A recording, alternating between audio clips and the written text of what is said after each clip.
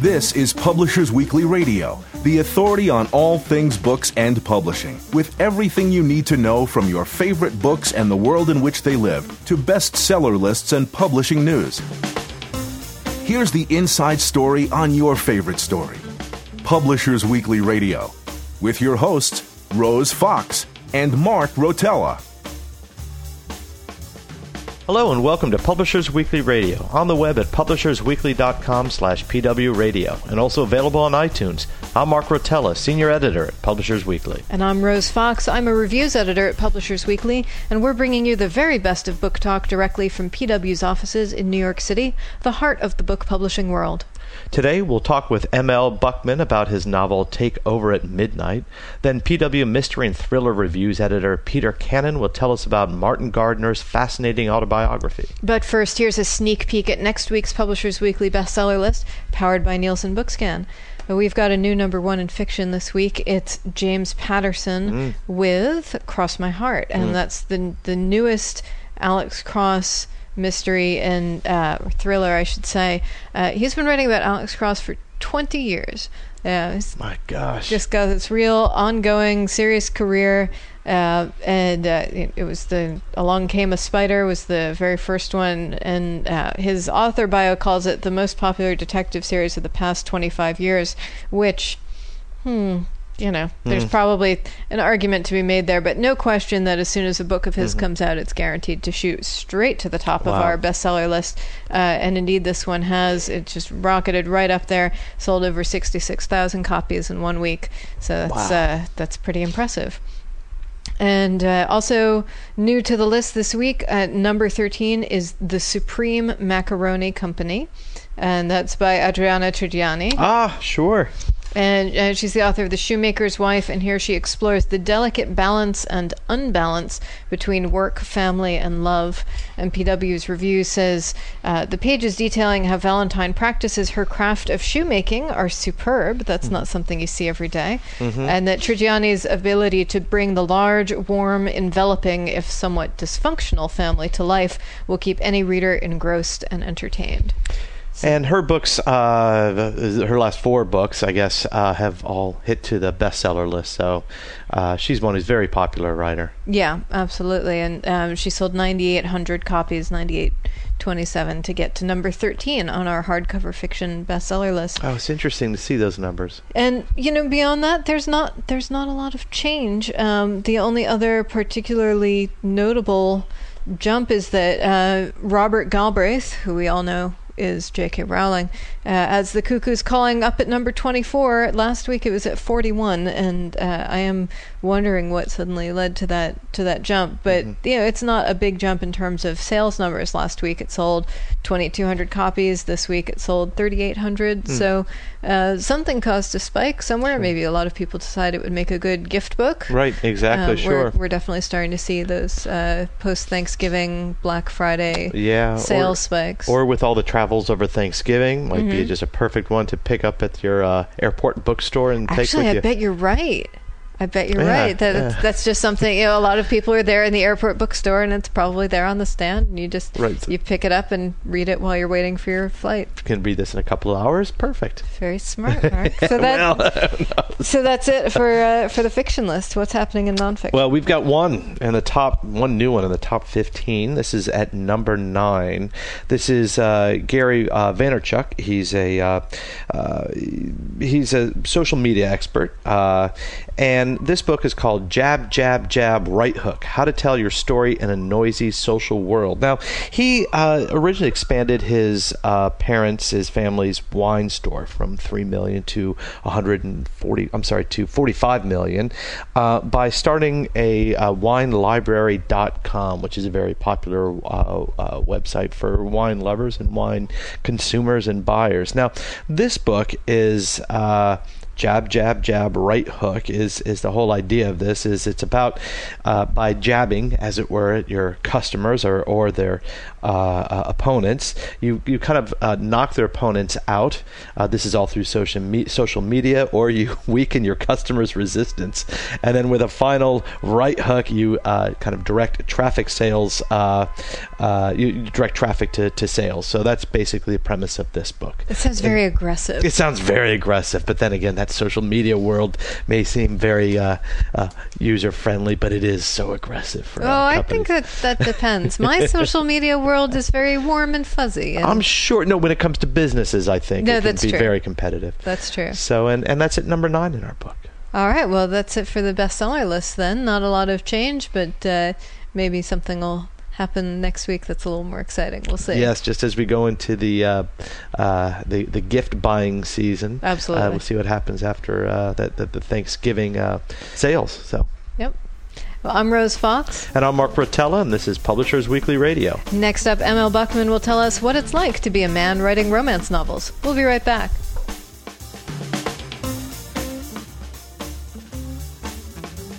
Welcome back. I'm Rose Fox. And I'm Mark Rotella, and you're listening to Publishers Weekly Radio, direct from the PW offices in New York City. Today we've got M.L. Buckman on the line. He's the author of Takeover at Midnight, the 4th novel in the Night Stalker series of military romances.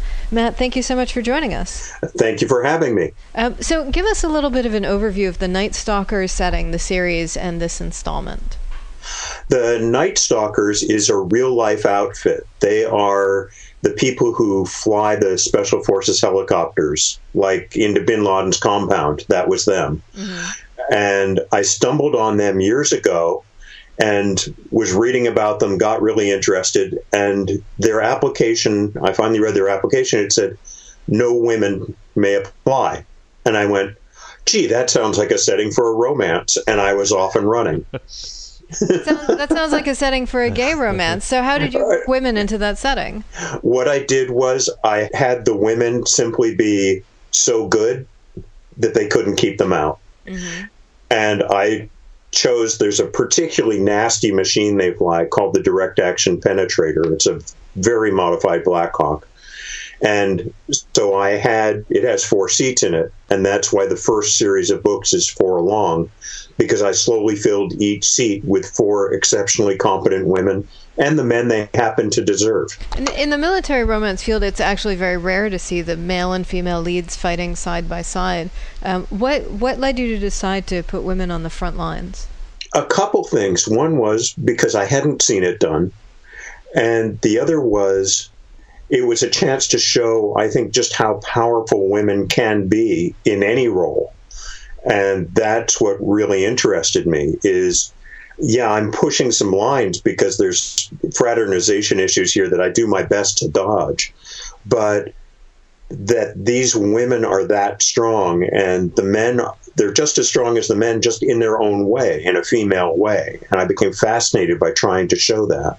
And I wanted to ask you something you had said before this. So you had seen this, that no women accepted. Now, you could have taken this anyway. What led you to write a romance specifically? I mean, had you read romances before, or is this something that just intrigued you? Actually, I have. I've always loved love stories. I was raised on Broadway musicals and 1940s black and white shows. Wonderful. My parents were hooked on them. Uh-huh. So, but I've always had strong romantic elements, and I've been trying to find a good platform, so to speak, to try a good romance. And the odd thing about this book was the first one, The Night Is Mine, was actually a thriller with strong romantic elements. And I sold it to Source Books, which is a romance house, and they said, we want this book really badly, but it's a thriller. And I said, okay. So I threw out 40,000 words and redrafted it as a romance, and she went, you're on. Oh, wow. Wonderful. And, a lot of your female characters have broken through glass ceilings and dealt with sexism in and out of the ranks. How do you address that? A big chunk of writing is we write and then we steer off into space thoughtfully while we come up with something to write more of. I sort of dodged around the sexism by making the women so strong that anybody who messed with them got smacked down hard. Mm-hmm. Another piece I did was I moved the narrative element into a very, very highly qualified corps. The Night Stalkers, you have to be 5 years in the military before you're allowed to apply. And the application is horrendous. You actually have to volunteer 5 separate times before you can even get through their application. So I figure I've weeded out a lot of the chaff and focused on people who care about one thing, which is competence. And so that let me push some of those sexism and sexist issues off to the side. And race is also an issue. Your characters, some are white, some are not, and they're also Americans who are in the Middle East. How do you handle that delicate topic? Oddly enough, I handle it by not mentioning it. I have a couple characters who, for me, are distinctly black, but I'm not trying to write. I'm a white guy. I'm not trying to write about the black experience. I'm trying to write about somebody who serves who's black. So I simply don't mention it. I do my best to make him sound that way, to make him feel that way. But I just simply don't go there. Mm-hmm. Now, you worked previously as a project manager, but you started writing while on a solo bike trip around the world. Tell us about that trip, and what was it about it that got you writing while you were doing it? I call it my midlife crisis on wheels. And I tell people it's simple. All you have to do is lose your business, your career, your house, and your car. And then going around the world on a bicycle makes perfect sense. And so I'm out there. I'd been in Japan for a few months, and I was flying from Korea to ride across the Australian outback. And I started writing this little vignette about a freshman roommate who killed alarm clocks. He really did. And it turned into my first novel. It kept going. This story came out, and these characters came out, and I had so much fun doing it that became my hobby. And for the last 20 years, I have written every spare minute in every corner that I could, and have now 20 books out. So where was this bike trip, and when did you find time to write? Was it as you just stopped and rested, or while you were put up a tent, or did you even stay in tents? How did that work? Where were you? I was, I rode down the west coast of the U.S. to warm up in a friendly country, so to speak. And I went through Japan, across the outback, up through Indonesia, Singapore, across southern India, Israel, up through Greece, Eastern Europe, and over to France. Wow. 18 months of 11,000 miles, almost all of it on my own. And so I had a lot of time while you're riding to think, but you can't ride more than probably 4 or 5 hours a day unless you're really pushing at a moment.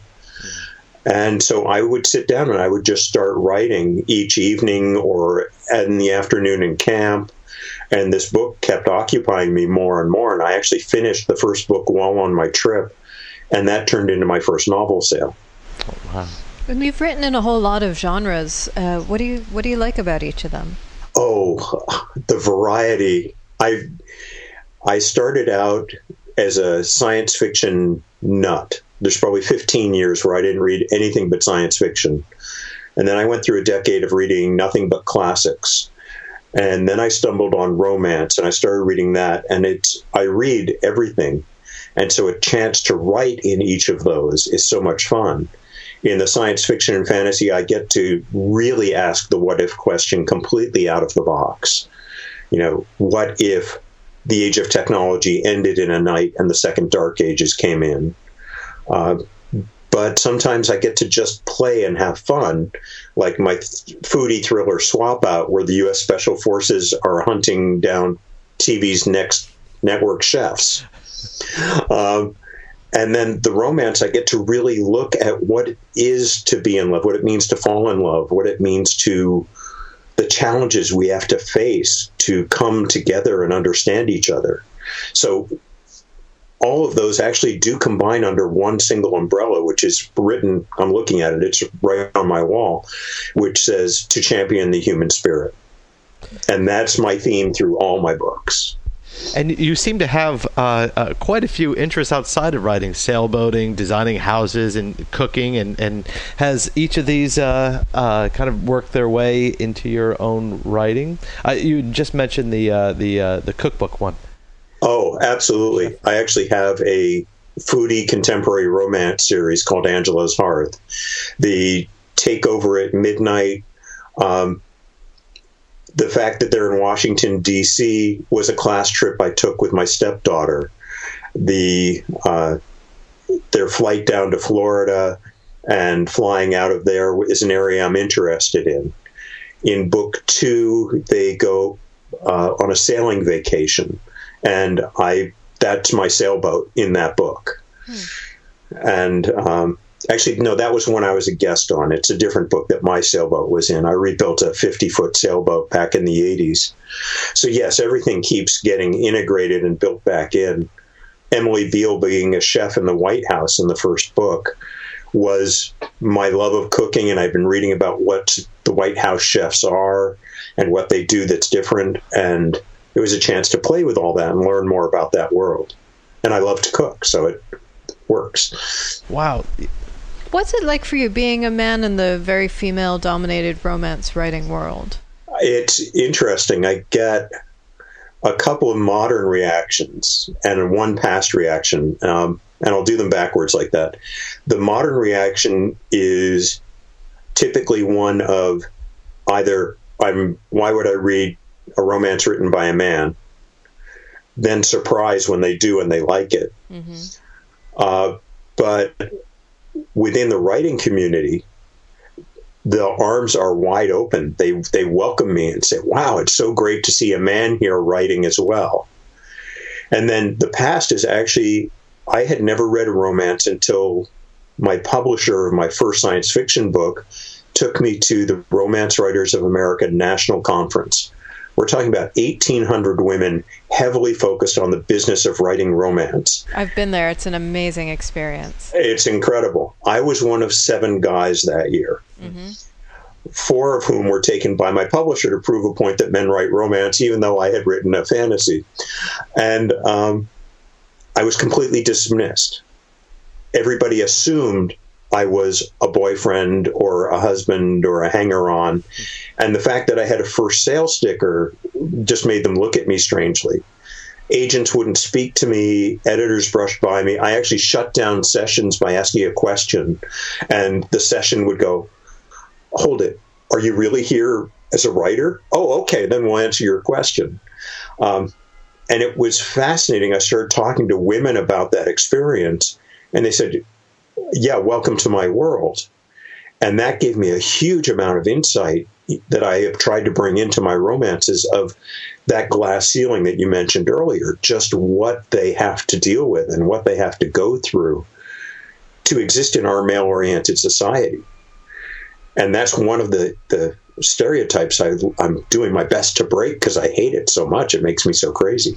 And I could tell you use your initials M.L. Buckman in ways that many women writers have used their first initials rather than a first name. And have you done this because you weren't taken seriously as a romance writer? I did it for 2 reasons.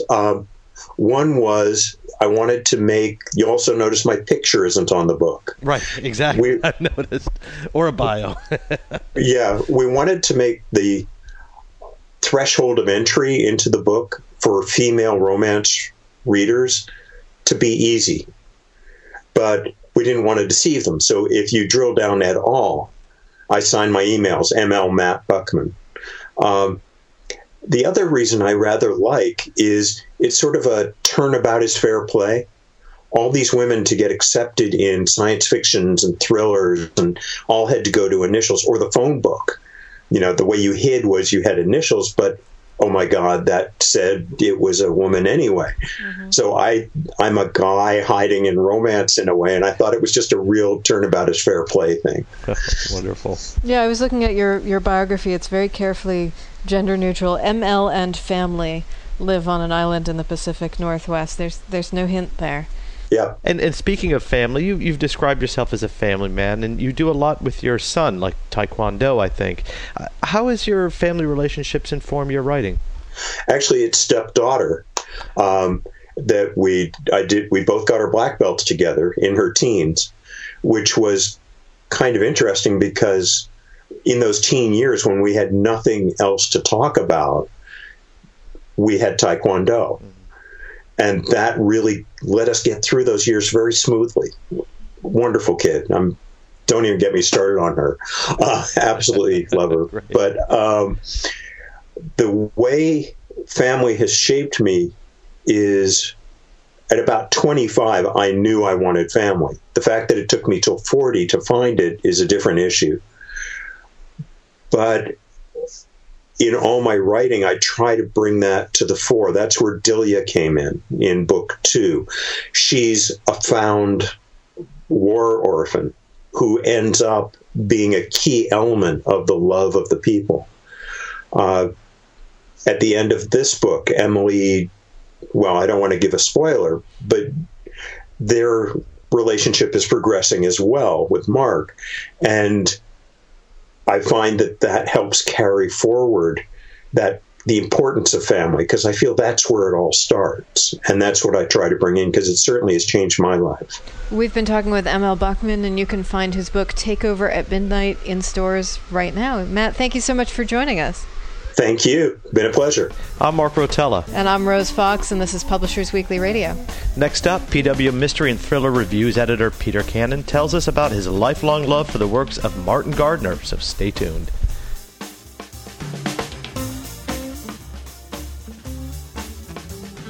Welcome back. I'm Mark Rotella. And I'm Rose Fox. You're listening to Publishers Weekly Radio, direct from the PW offices in New York City. Every week we get insider info from one of the editors at Publishers Weekly, and today PW Mystery and Thriller Reviews editor Peter Cannon is here to talk about Martin Gardner's autobiography. Hello, Peter. Welcome back. Thank you for having me back. Always good to have you here. So tell us about this book. You found it through a bit of serendipity. That's right. I consider myself a big Martin Gardner fan. I own dozens of his nearly 100 books, and one day I was in a Barnes & Noble browsing in the science math section, and lo and behold, there's this Martin Gardner book I'd never heard of. Hocus Pocus, Absolute Hocus Pocus. I can never quite remember the title. But Martin Gardner had died 3 years before, and I said, my goodness, what's he doing with a new book? Well, my birthday was coming up soon, so I ensured that my children gave it to me. Oh, wow. Very, very subtle of you. As a present. I may even have started it before I actually officially received it. Well, you probably want to know who Martin Gardner is. I was just going to ask, tell us a little bit about Martin Gardner and about this autobiography. Well, Martin Gardner is probably best known as the Scientific American mathematical games columnist for many years. It was, I believe, one of the most popular features in that magazine. My father was a subscriber to Scientific American, and as someone who was interested in math, I discovered there was this guy writing fun things about math, and apparently there are a lot of other people in the world who were fans of this particular column. These were collected in many collections. Gardner wrote many other books. He was a contributor to a variety of journals, including the Skeptical Inquirer. He was a man very much interested in literature. The Wizard of Oz, that series was very high on his list as a childhood favorite. And of course, the annotated Alice. That's probably his other big contribution. That was actually one of my birthday presents to myself many years ago, was the big, beautiful hardcover edition of the annotated Alice. But that's because I'd grown up reading a tattered paperback of it. It's an indispensable work. Yes, it's actually been expanded and improved over the years, and Norton, I guess, puts out now the definitive edition. Well, I should say also, October was the month when Gardner fans celebrate his life, because his birthday was October 21st.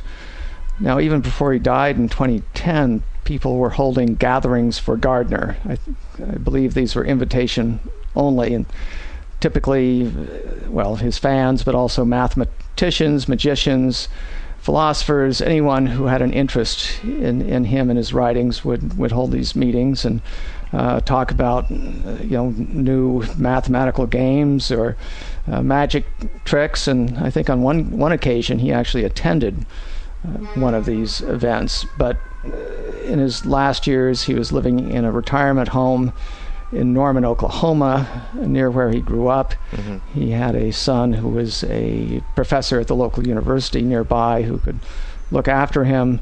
A few years ago for PW, I actually went out there and interviewed him for an author profile. Mm-hmm. And that was, for me anyway, a thrill of a lifetime, just to be able to sit with this man and chat about these things for hours. And so picking up his autobiography, when was it written, and how long had he been working on it, do you think? And tell us your experience with it. Well, I'll tell you, I read this, and the book itself has absolutely no clue as to when it was written or why he wrote it. By coincidence, one event celebrating Gardner's life was held recently nearby at the National Museum of Mathematics on Madison Square. Mm.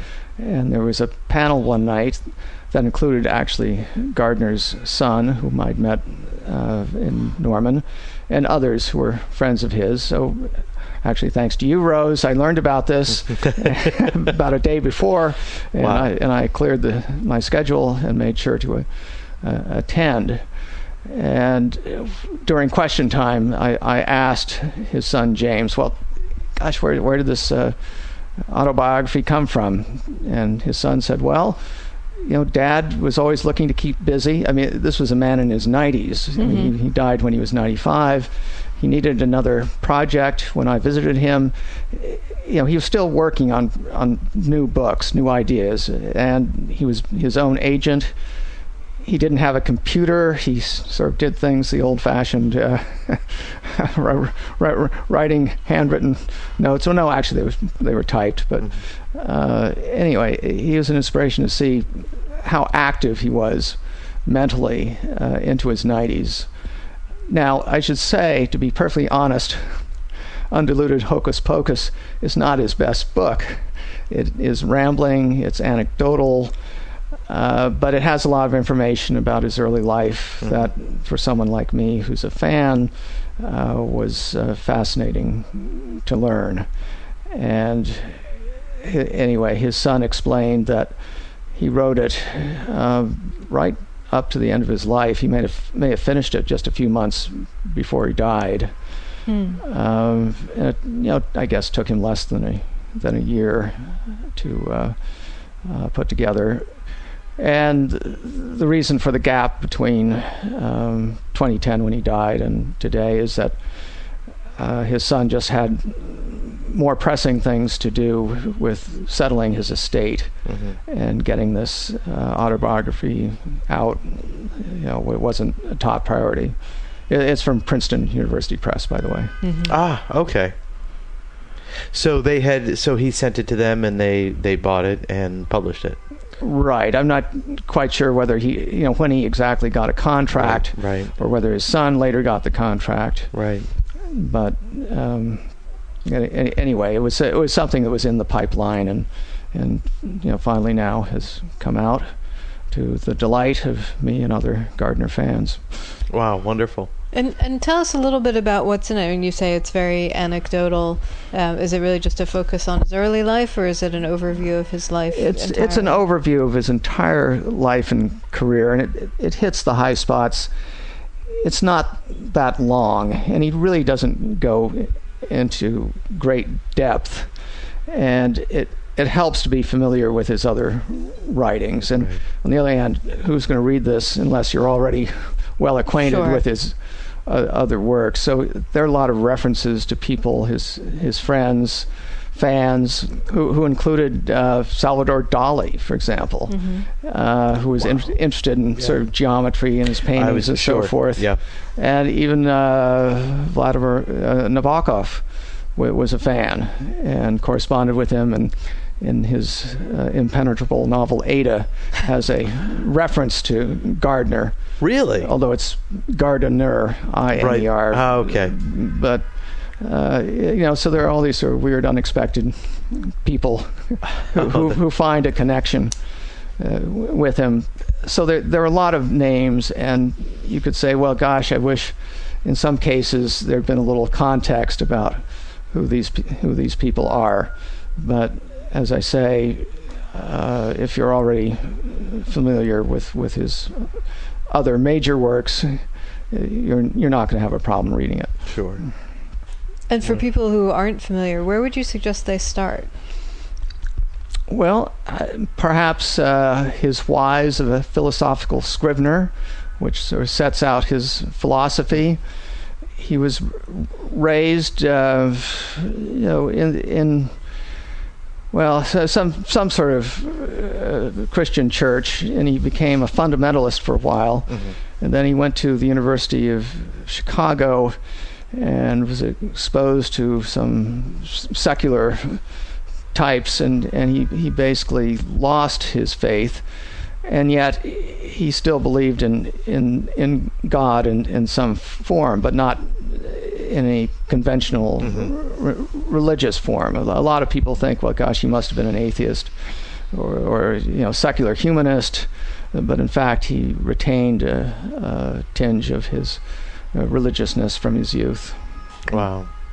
Well, how wonderful is it that you happen upon this book in a bookstore and not necessarily online? That goes to show it was much more exciting to see it in the flesh than if I'd been, Googling Martin Gardner, where, I might well have seen it. Right, exactly. Before I happened to stumble into it in a bookstore. Well, Peter, thank you so much. Always great to have you on the show. Thank you. And that's it for today's show. I'm Rose Fox. And I'm Mark Rotella, and you've been listening to Publishers Weekly Radio. You can find this and every episode of Publishers Weekly Radio on our website at publishersweekly.com/pwradio and on iTunes, available for you to listen absolutely free. Check the site every week for a brand new episode giving you the inside story on your favorite story. Thanks for listening.